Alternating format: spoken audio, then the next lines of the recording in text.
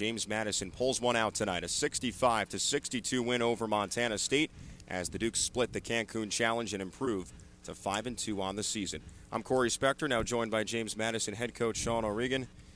Taking a breath yet, Coach? You got one in there? Yeah, I think I've been in Cancun since Monday night. I think this is the most I've sweat, and this is the hottest I've been. That's for sure. Well, you've always maintained that you have been ultra confident whenever Peyton McDaniel has the ball in her hands, and if she takes a shot, you think she's going to make it. I do. She didn't have her best stuff tonight. Your team is down 61-60 late in the game, 11 seconds to go after a timeout, and Jamia spots her up on the left wing. Tell us about that play, how you drew it up, and how it paid off. No, sorry. Well, look, the first thing that I really focused on down the stretch here was to get the ball in Jamia's hands. I think she's our best penetrator, and in this instance, I thought was making really good decisions. I thought was playing pretty well, and man, they are a very, very prickly, you could call it. That's a Neil Harrow co-signed word right there. But they're just so pesky defensively, and so we were just having a tough time doing anything. So putting it in Jamia's hands first, and trying to put P in positions where they might lose her, or now they're forced to either help off, if you're going to stop Jamia on the drive, or you're going to, take P in the corner and Jamia can go to the rim. So that was the whole, that was the whole philosophy behind it. So that was the first one. Very, very simple. One of my friends stopped me out in the lobby. He said, "Oh yeah, real creative, but ball screen top of the key." I said, "Yeah, man, I don't need to be creative. I got the ball in a playmaker's hand with a shooter in the corner." So your team then takes a 63-61 lead. We'll get to other facets of the game, but just the immediate thoughts coming to mind. So Montana State calls a timeout, advances it into the front court. They initially credited it the block to Micaiah. I thought it was Carol Miller. Okay, yeah, I wanted to make sure I got it right, but just take us through that defensive sequence and how your team gets a critical stop there. Well, yeah, the other thing I want to add too here is that the beginning of the fourth quarter, Carol Miller was playing pretty well. We had made a little run at the end of the third. I thought we were playing tough. I thought we had elevated our aggression, and I took her out. And part of it was that I took out Anna at the end to try to get the 5.9 seconds to try to get Jamia up the floor. So I had to put, I had to take somebody out. So I said, "Carol, let me get you real quick." And I could tell she was a little, let's say, disappointed with my decision. So what I'm learning about this team is that, she could have stopped and hung her head. She could have been in her feelings, and instead she didn't. And when we needed her in the fourth, she came through. So you got a water over there that's unused. That's if fresh. You want Okay, because I don't want it. I know. That one looks like yours. Yeah. No, it was Carol's an elite defender when she wants to be. So. So again, the last play we went offense defense with taking Peyton out of the game and using Carol, and look, her body's been through a lot of trials here, so she can't muster that up on a Tuesday in October, but she can muster it up for a stop right here. And I thought she was brilliant, timed it up great, and didn't foul the kid, which is surprising today.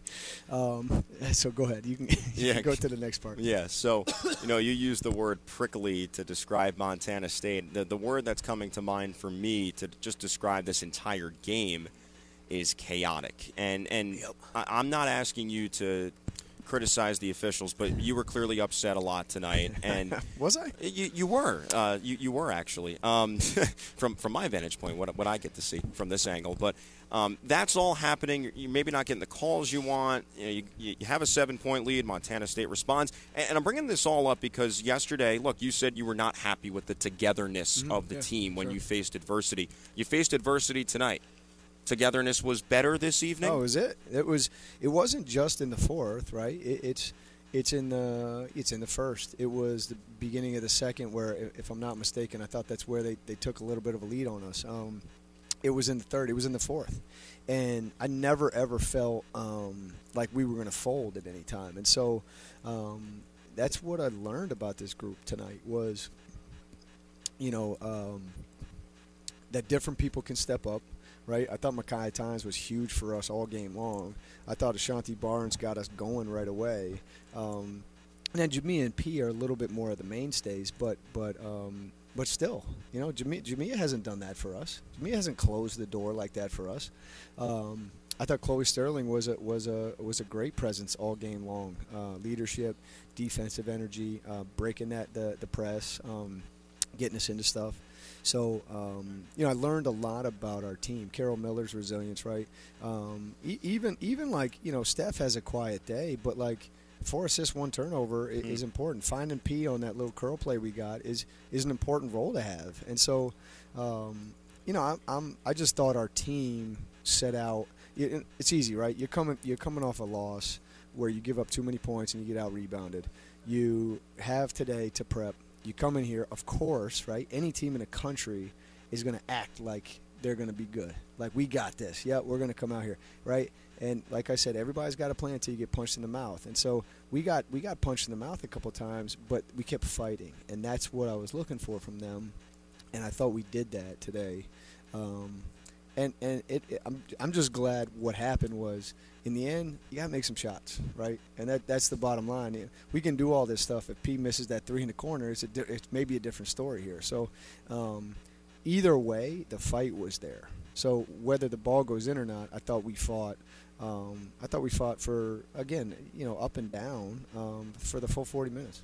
65-62, the final. James Madison with a win over Montana State tonight as the Dukes improve to 5-2 on the season, flying home tomorrow to D.C. as James Madison gets ready for Liberty coming up next Friday. But, you know, you talked about getting contributions from other people.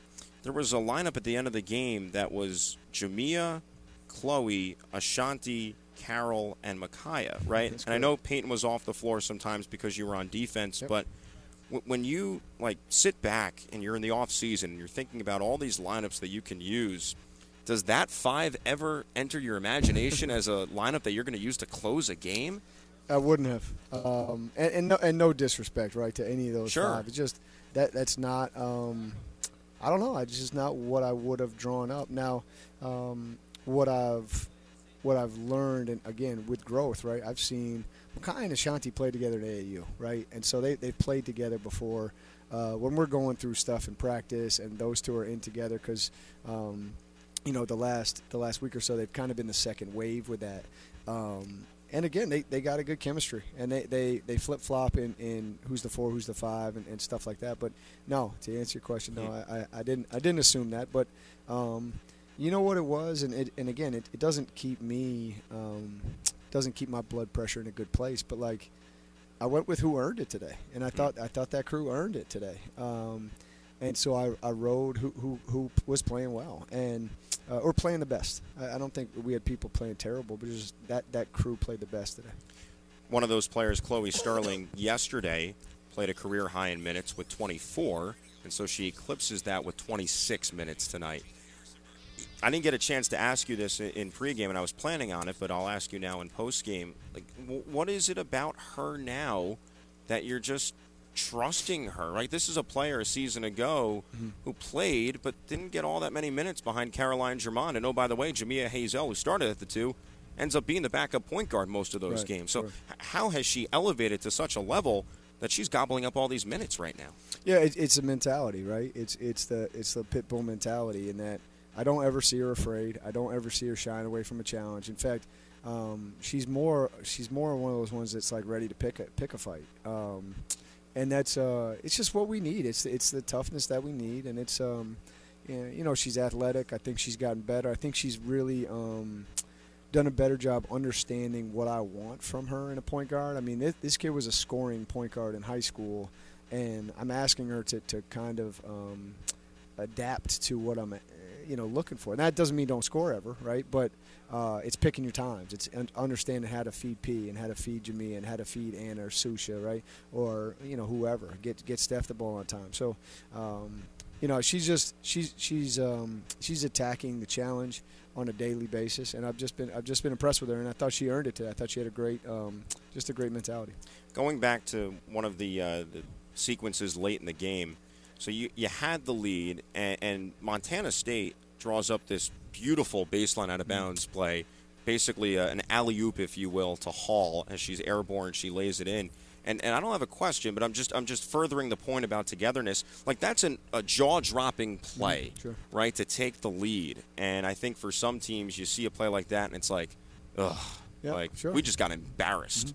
You come back and you score on the opposite end. Of course, P has to hit the shot, but to come back and weather that storm, if you will, underneath your own hoop and then go score on the opposite one, I think speaks to what you're talking about. Yeah. No, exactly right? And that's the resilience part that, last year's team had, where it was like it didn't matter. You're down whatever. I keep using the ODU game, but, you're down 6, Susha fouls out of the game in overtime. And it's like, yeah, fine. All right, let's win the next possession. Now, I don't think that's just like snap your fingers here, right? That's like a process of us kind of coming together as a group and learning that and learning each other. But we had some fighters on the floor today, and that's something that will help you win a lot of games. And I was glad we got rewarded for the fight we had, because it doesn't always happen that way. But we did today. And to your point, the funny thing is we're calling out we have a play like that we haven't put in with this group yet. So we're yelling that particular name, but they don't know what that name is because they haven't run the play yet. So it's all newcomers on the floor. They don't know what that play. I can't give you the play call because somebody's listening.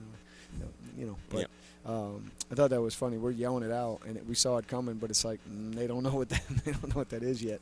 So maybe we'll put that in here Sunday, Monday. Yeah, you got plenty of time before your next game. You've been to Mexico now 5 times, and as a program here at JMU, and you've split all 5 times. So I knew coming into this game that you'd win it. But you did. Yeah, no, I knew. Yeah, I just knew it would happen, and there was never a doubt in my mind when Montana State had the lead late. Yeah, so. Okay. Well, next time, just let me know.